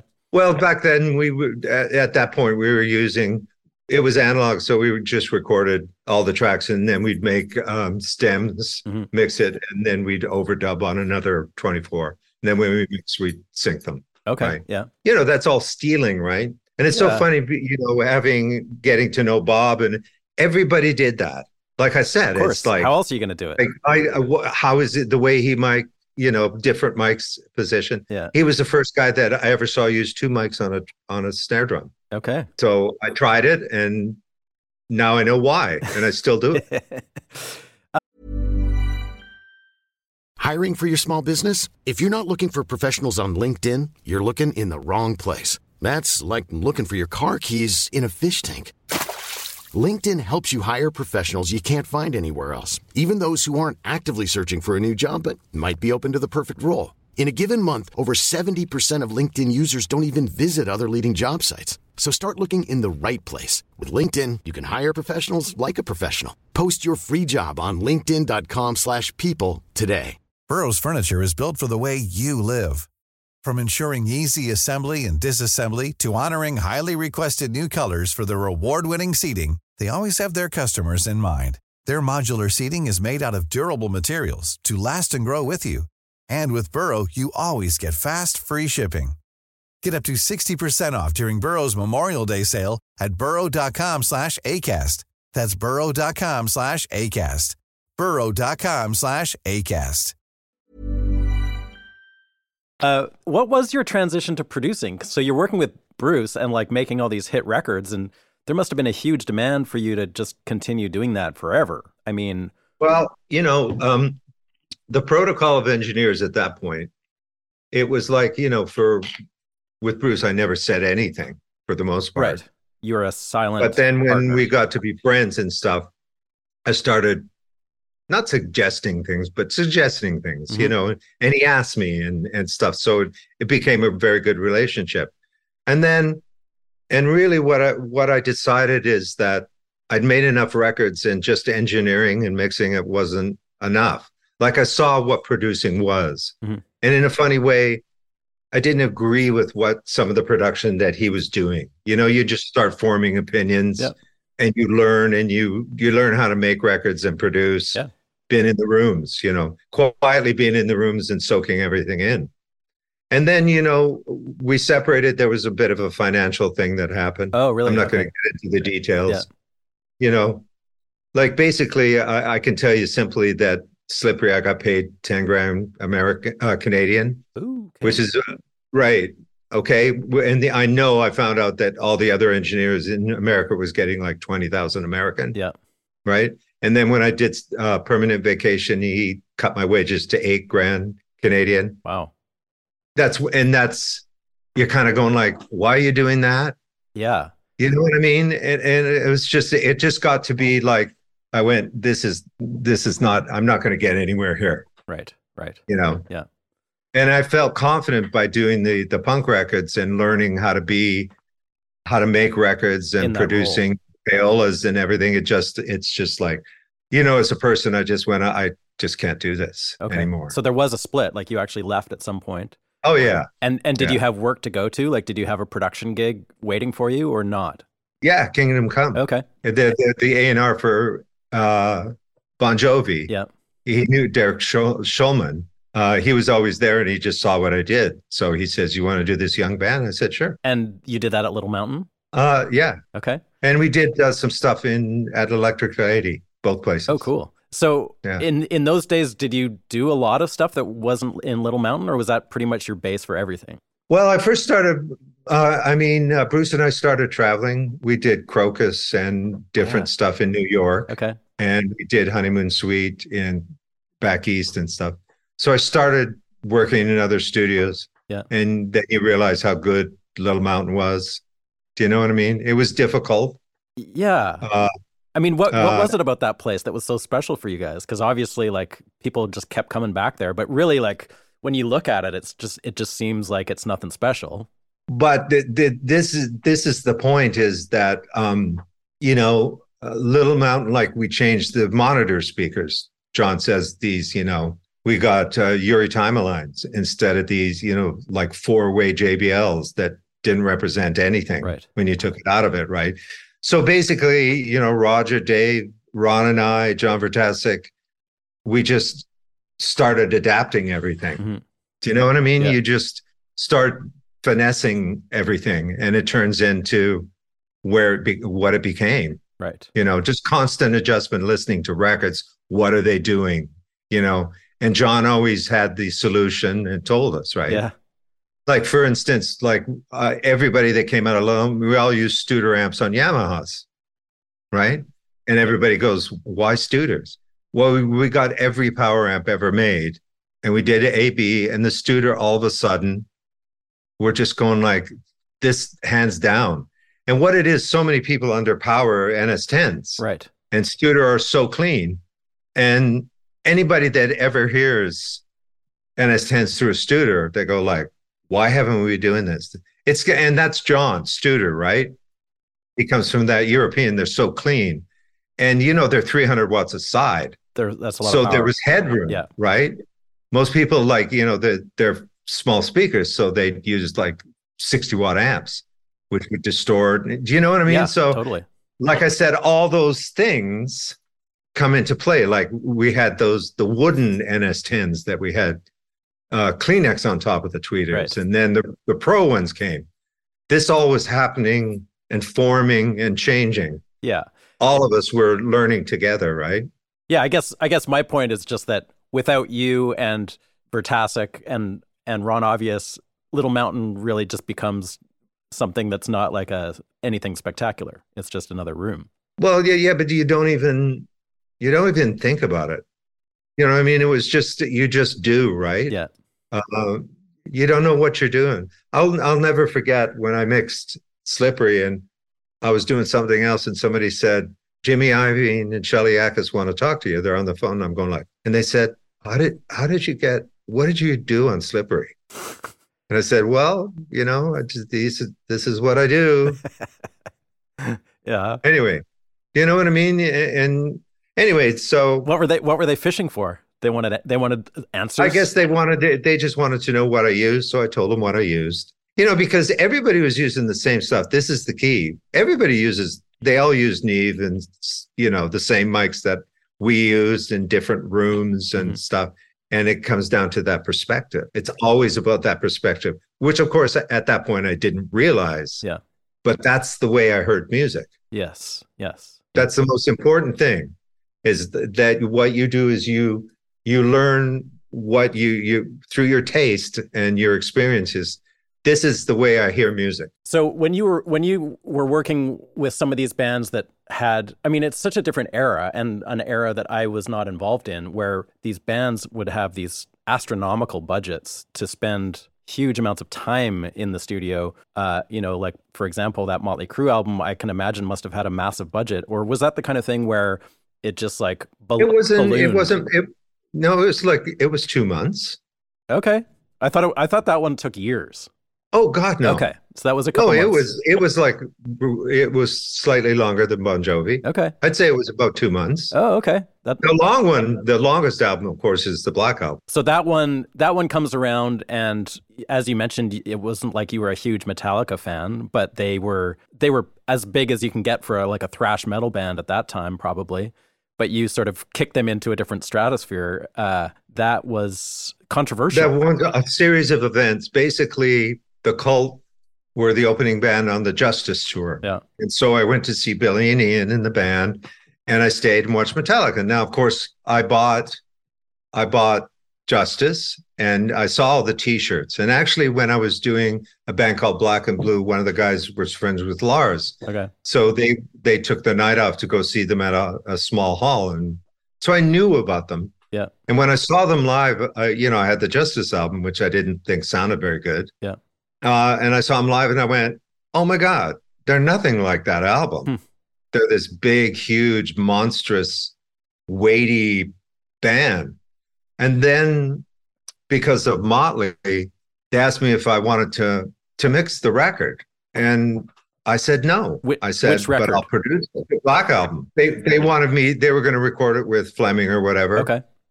Right, and just mix it.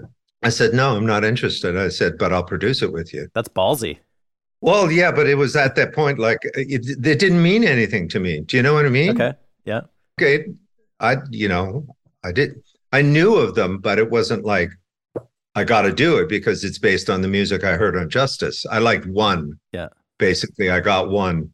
And then basically they came up to Vancouver and played me their demos. Mm-hmm. And basically the demos are the album. Oh, yeah. Everybody thinks I changed them.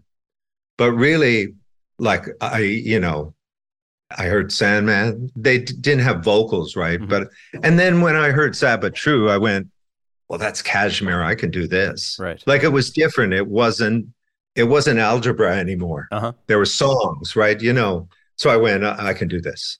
Okay. And you guys just agreed to work together. And that was sort of a trying experience, I guess, because there was like a lot of infighting and there was some resistance to your approach or something, from what I understand. Or I mean, perspective, what I learned about it is it was all different. I'd never been with people so intense. Okay. They seem really intense. Yeah. Well, really intense, and just this, it wasn't fun. Okay. But I was drawn into it because it was, the more I got to know them and know the music and the background, the more I got drawn into it. But basically, I asked them, like, how do you record, and James would do all the guitars to a click track. Yeah. And then Lars would play drums, make a mistake, they'd punch in, and then, then they do the vocals, and then tedious. Bass player would overdub, and then Kirk would play solos for a week, and that's the album. Yeah. And I said, well, I can't do that. I said, I have everybody in the room, and they're going like, what? They didn't even know that existed because their only experience was that. That's what I mean. It's like, it wasn't out of ignorance or anything. That's all they knew. So I said, and I told them, I said, I do pre-production, So we sat in a room and went through all the songs. And I said, I made changes. Like, I got Jason to actually play bass rather than just the guitar riff. Okay. And stuff, all that stuff. Right. Yeah. And then I said, well, and the reason why we recorded is you kind of get a whole picture of what you're going to end up with, a small picture, but a snapshot. Just sticking like a couple mics in the room as you go. Yeah, yeah. But I mean, it's like the idea is a performance rather than just getting it good. You know, I explained, like I said, tempo's so critical. It, like, for instance, the way they did it, they couldn't change the tempo. They couldn't find a sweet spot. Like it took time to find where Sabatru, where it felt good. And you know what I mean? And was that just taking runs at it over and over and over and over again? Well, in pre-production, we found it. Okay. You know, and then it changed when we started recording by a beat or something, right?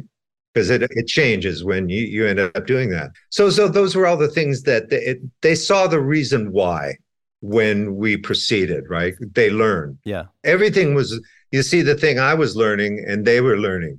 But the amazing thing is about those guys is once they were in with me, they never, not because of, they never gave a second thought working with me. How long did that take to get to that point, though? Full confidence, probably 6 months. Oh my God. But it was individual, right? It was like, do you know, like, well, just from watching the movie, like, which was later than the period that you're talking about, but I mean, that's a lot of strong personalities and like a lot of clashing. And well, like, for instance, Kirk is a good example. You know, like, he'd never been there when they were doing basics. Like, actually, and really, what ended up happening is, like, because we would do full takes, Lars would make a mistake, you know, and then we'd start again, and they're going like, then they started going like, why can't you get through the song, Lars? Do you know what I mean? And they got impatient, and but once again, then they saw the outcome. Like, I think after the first thing we recorded, and they went in and we edited, and then they went, oh, we get it. Yeah. Do you know what I mean? Yeah. And with Kirk, the funny thing is there's the solo part of the film, right? And what it ended up happening is he came in, he thought like, oh, I'll bang this off in a couple of weeks, right? And it's like, he didn't have anything. He came in and just played, he was wanking. And what happened is I got the assistant to take the solos that when he wasn't thinking of, off all the takes and put it on cassette, and he listened to it. And that's where all the solos came from. Oh, no kidding. Just the sort of the... You see, he wasn't thinking about it. So he was just playing, which was great. That's a good producer move right there. I just had to adapt. Everything's about adapting and not being scared of the moment. And that comes down to the school. I'm not afraid to stick my neck out because I don't care what people think of me. Right. That's the biggest thing in my career is when I had the chance to be in a studio, I just didn't care what other people thought of me or, you know, or my abilities, because I saw that as a wall. So when you go back to work with a band like that again, are you kind of like, were you nervous going and making another Metallica record because of, it must have been draining, it must have taken a ton of time? That would be something to consider, I guess. When we stopped when we mastered and we all went our separate ways, I mean, Randy Staub and I just said, we're never going to be in a room with guys. And then unfortunately it became really big. I'll say. We had no idea. Really? There was no thought at the time like this. Well, they did. And everybody said, you know, but you know, what it did to me personally and everything else, I couldn't do that again. But of course I did. So how'd you get back? Why'd you do it again? Well, because it was big, you know, like, when you get that perspective, like, of when you're in it, you don't really know where it went. You know, like if you listen to nothing sounds like the Black Album. No, I know. That's a very unique sounding record. Yeah. Nothing sounds like that. And that's, once again, they challenged me and I challenged them. Yeah. Do you follow me? It becomes this thing that, like, so when you look back at it and you go like, yeah, this is pretty good. Yeah. You know what I mean? So it ends up being, all that work was obviously worth it. Yeah. And I guess the time in between, you had time to just I mean, they went on the road for 3 years. Right. When you came back together, you were the bass player in the band, and that's no, it was Load and Reload. Oh, right. Okay. Yeah, you've done a ton of that stuff. Oh my God. So, yeah, I'm skipping ahead, but eventually. So like Load and Reload. Yeah. they wanted to, they have lives in San Francisco and wives and kids. Mm-hmm.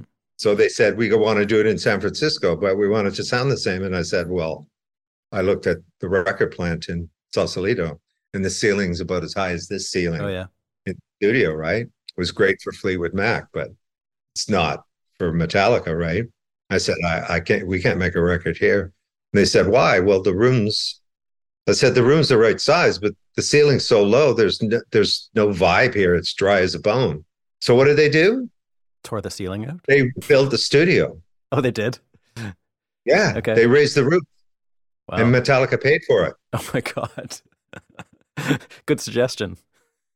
Yeah. So that was a meeting. And so Metallica paid for it. Oh and they raised the ceiling up to like 20 feet or something. And that's where you did those records? That's where we did Load. Okay. Amazing. And still, even though the same EQs, the same mics, the same drums, everything, it never sounds the same because that whole process of, it's just not the same. Not because of the room. Yeah. You see, this is the point. It's not like a lot of people, they go like, why do you let people see what you do and tell people the mics and stuff? Because they're never going to get what I get because of my perspective. Do you follow me? Of course. Yeah. You can have the same equipment. You can use the same EQs, same mic placement. It's not going to be, it might be kind of like it. And we couldn't even match ourselves. Right. Because it's based on that time and everything. Yeah. In the last, I don't know, 15, 20 years, you've taken some really interesting kind of left turns. Like you've done Michael Bublé, working with Jan Arden, Tragically Hip. Well, you see, yeah, but you see, the thing is like with Michael Bublé. So he worked with the producer and he had this song called Everything. And, you know, he's managed by Bruce Allen, my manager. And Michael thought the song was great. And the producer said, no, it's a piece of crap. I'm not going to record it. So Bruce told Michael, well, I'm going to get you to put the studio with Bob. And the guy that did Metallica, I don't get it. And he said, yeah, just trust me. That's the previous stuff, the jingles and everything. I'd recorded strings. Yeah. Yeah. Do you know what I mean? Nobody knows that they think Metallica was where I started. Right. I had 20 years of being an engineer and being in the room. Totally. I knew how to do it. Yeah. Right. You get the right musicians. I hired the right musicians. And we did a couple takes and Michael Bublé went, oh. Where did you do that record? It was the Warehouse. The Warehouse in Vancouver. Okay. Yeah. Because that was basically Little Mountain rebuilt. John Vertasek and Ron obviously designed that. What about working with the Tragically Hip? Like that's another band that like you're walking into a bit of a hornet's nest there, I'd imagine, as far as like guys that have known each other since probably grade 6, and you're a bit of an outsider. They've got a sound, they've got a reputation, they've got a whole history already, and then you have to come in and like that's a tricky production gig in a lot of ways. Well, you know, initially when, you know, once again, we did pre-production, which kind of you find a way to do it. But really, I think at that point, you know, knowing Gord and basically he wanted something new. Yeah. Right. You know, because they, you know. Was it their idea to work with you? Yeah. You know, basically, actually Gord flew to Maui. Okay. And we had lunch together. Yeah. And he just kind of told me, you know, we just talked and hit it off right away. We talked about our families, but we talked about what I do and everything, you know. And of course, once, you know, everybody has like, he's the guy that did Metallica, you know, and then, but they knew me as the Paolas, right? Mm-hmm. You know, they knew it wasn't all about Metallica, right?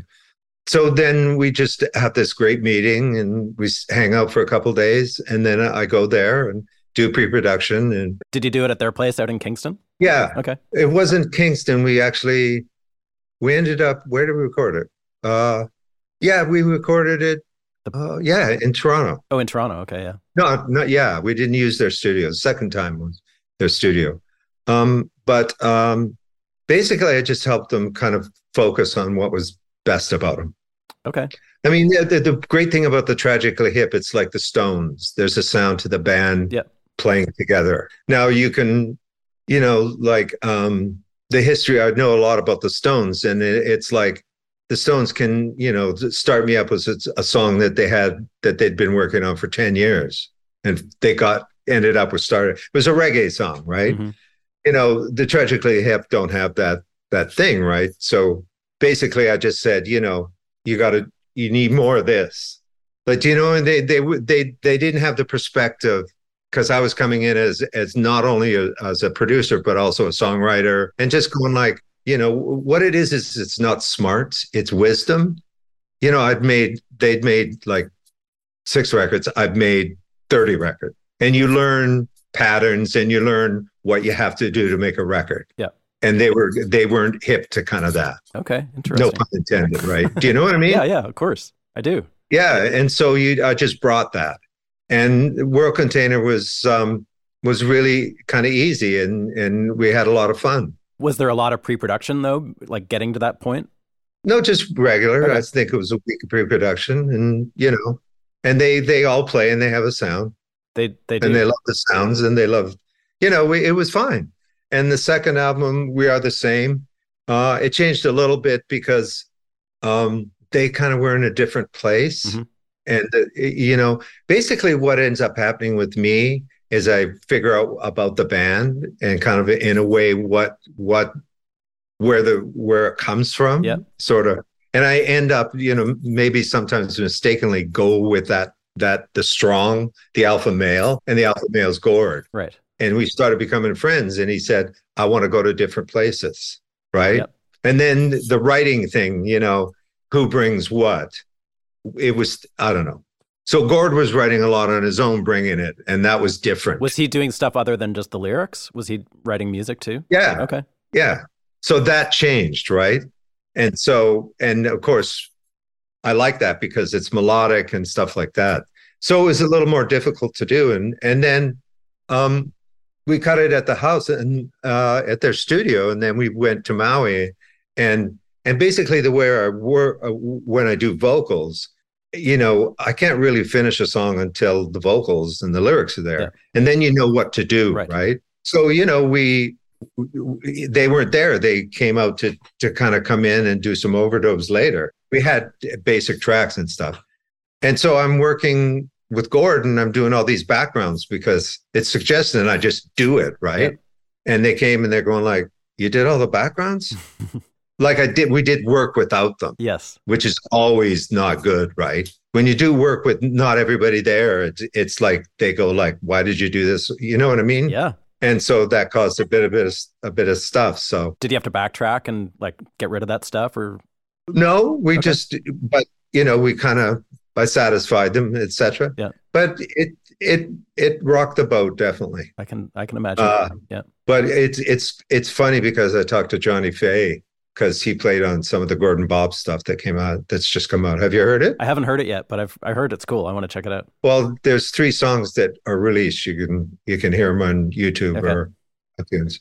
The full album's May, but we're releasing songs over 6 months. Okay. Anyway, as it turned out, just talking to him because of the release of the Gordon Bob, they've all come to be quite enamored with that album. Oh, nice. Right? Now they get it. And they had like a whole pilot group of songs that were bits and pieces that they wanted to develop, but we were like 10 songs in, and I didn't want to work on another 6 songs. And, you know, so I basically, what I did is, why don't we make those 6 songs a kind of like a one song? Oh, yeah. Like a journey, right? And they went for it. Okay. And then they freaked out about it. Really? But it's actually amazing. So who is that project exactly? Like, who's all in it? The band. Just everybody. The whole hit. Just everybody, okay. But that's a new thing. You've got this record in the can with Paul Rogers. That's not out, is it? No, it's coming out. That's exciting. Is it kick ass or what? Yeah, somebody else did the basic tracks and stuff. And Randy Staub he was friends with the family, because I think Randy's wife works financially with Paul Rogers and stuff. And Randy was supposed to mix it, and Randy phones me and he goes, "Bob, this album ain't finished." Oh, yeah. Yeah, it's you know. So he says, "Would you work with Paul Rogers?" I said, "Yeah, I'll do it for free." Yeah, I just wish I did. You know, I just wanted to be in the room with Paul Rogers. Right. So basically, I just went through each song with Keith. and Chris. Okay. And Paul was there, and Cynthia, his wife, who really started producing the album. And we just touched up every song. That's kind of a cool way to work, actually. Like coming in at that late stage and just like pulling up a song and just like, how can we make this a complete work? Yeah, they had worked with, the guy that did it, Ray Roper, he did an excellent job. Uh-huh. Do you know what I mean? Yep. But it's a certain perspective. And, in the early days when I was a mixer, you'd get handed stuff that you go like, it's not quite done. So you talk to them and you just learn how to fix stuff up. Yep. Let's put it that way. So I just had a blast. And there was one obvious choice was that there's barely any kind of like what I would consider standard stuff for Bad Company and Free, right? I'm a Free fan. Sure, me too. Hence the guitar, the Paul Kossoff guitar, right? And so I got Keith to play like licks all the way through the songs. And Paul's going like, I haven't done that in like decades. Why not? Do you follow me? Yeah. So right away he loved Keith, and Keith's the guy that just like, Keith Scott is amazing, right? So 2 days with Keith and then a day and a half with Chris, and we did all the songs. Amazing. And they were blown away by both. And Randy mixed it, and it sounds great. Killer. Oh, and I did with Bublé on the last album, we did a duet with Willie and Michael. Yeah. And basically, because Willie, he actually sang it twice. He never sings things. Wow. He spent a day singing it, and he didn't like it, and he did it again. Okay. And it's staggering. Did they actually do it together?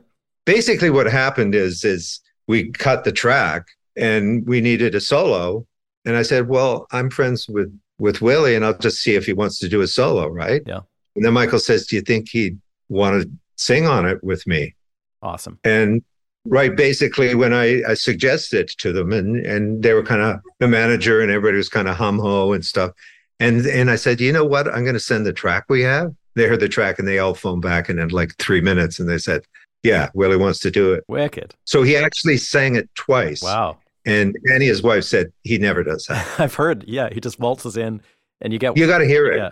Okay. It's crazy on the new Les Bublé album. Okay. And Willie does a solo and plays guitar through it. It's an amazing track. In Maui, you've got this great setup, right? Like this, is it a full studio setup? It was. Yeah. It isn't now. It's not? Did you tear it down, or what happened to the... Pretty much. Yeah. Really, it was that the budgets changed. Yeah. And to fly a band over there. Yeah, I can imagine. And so just people weren't coming. And even the studio to keep what it ended up being is like, because I do projects, I just don't mix. Maybe if I was just a mixer, I'd keep it going, send it to me, blah, blah, blah, blah. But because I record and produce, it just sat there empty. It was like, $10,000 for air conditioning every month, right? So I kind of closed it down. Okay. Is it on your property? Like it's where you live? Yeah. Okay. What happened is I just built a mix room. Yeah. Okay. John designed it. It sounded, I got the last 6,000 SSL made. Wow. Which is the board I used on the Black album. Yep. And it's a great mix room. He tuned it. It was fantastic. And then I recorded Veruca Salt. Oh yeah. They wanted to record it, basically I did it in a house.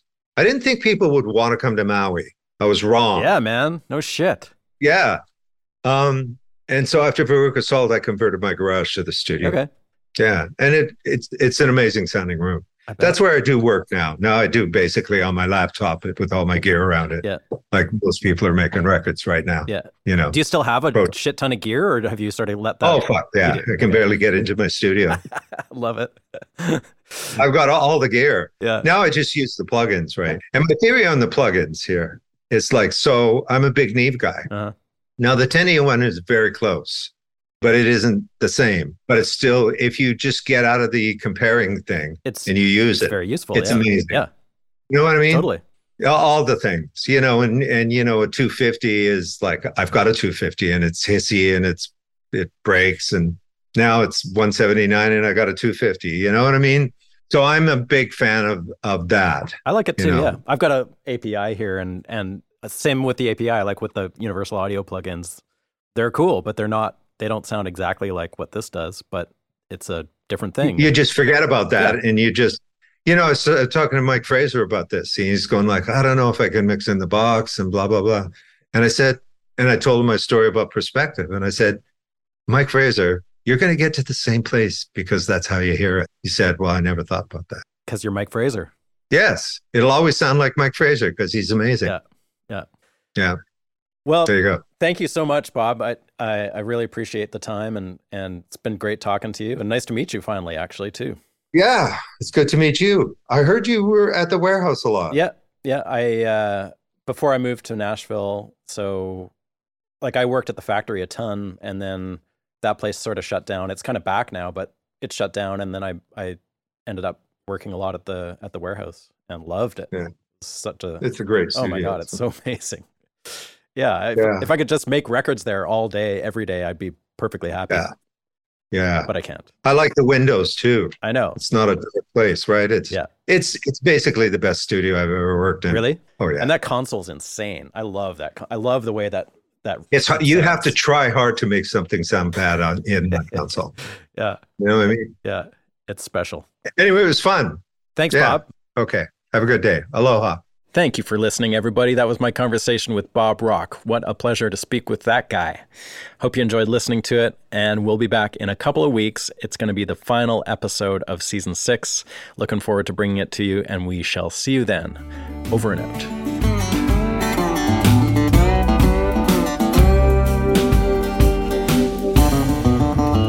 Music Makers and Soul Shakers is produced at the Hen House Studio in Nashville, Tennessee by Steve Dawson.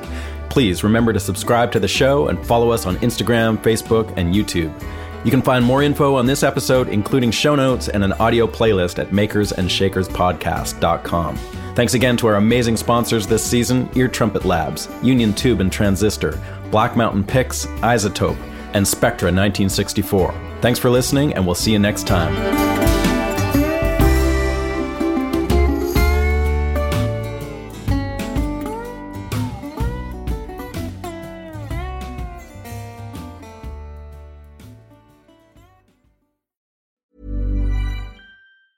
Mom deserves the best, and there's no better place to shop for Mother's Day than Whole Foods Market. They're your destination for unbeatable savings, from premium gifts to show-stopping flowers and irresistible desserts. Start by saving 33% with Prime on all body care and candles. Then get a 15-stem bunch of tulips for just $9.99 each with Prime. Round out Mom's menu with festive rosé, irresistible berry chantilly cake, and more special treats. Come celebrate Mother's Day at Whole Foods Market. Normally, being a little extra might be a bit much, but not when it comes to healthcare. That's why United Healthcare's Health Protector Guard fixed indemnity insurance plans, underwritten by Golden Rule Insurance Company, supplement your primary plan so you manage out-of-pocket costs. Learn more at UH1.com. Hey, it's Danny Pellegrino from Everything Iconic. Ready to upgrade your style game without blowing your budget? Check out Quince. They've got all the good stuff, shirts and polos, activewear, and fine leather goods, all at 50 to 80% less than other high-end brands. And the best part? They're all about safe, ethical, and responsible manufacturing.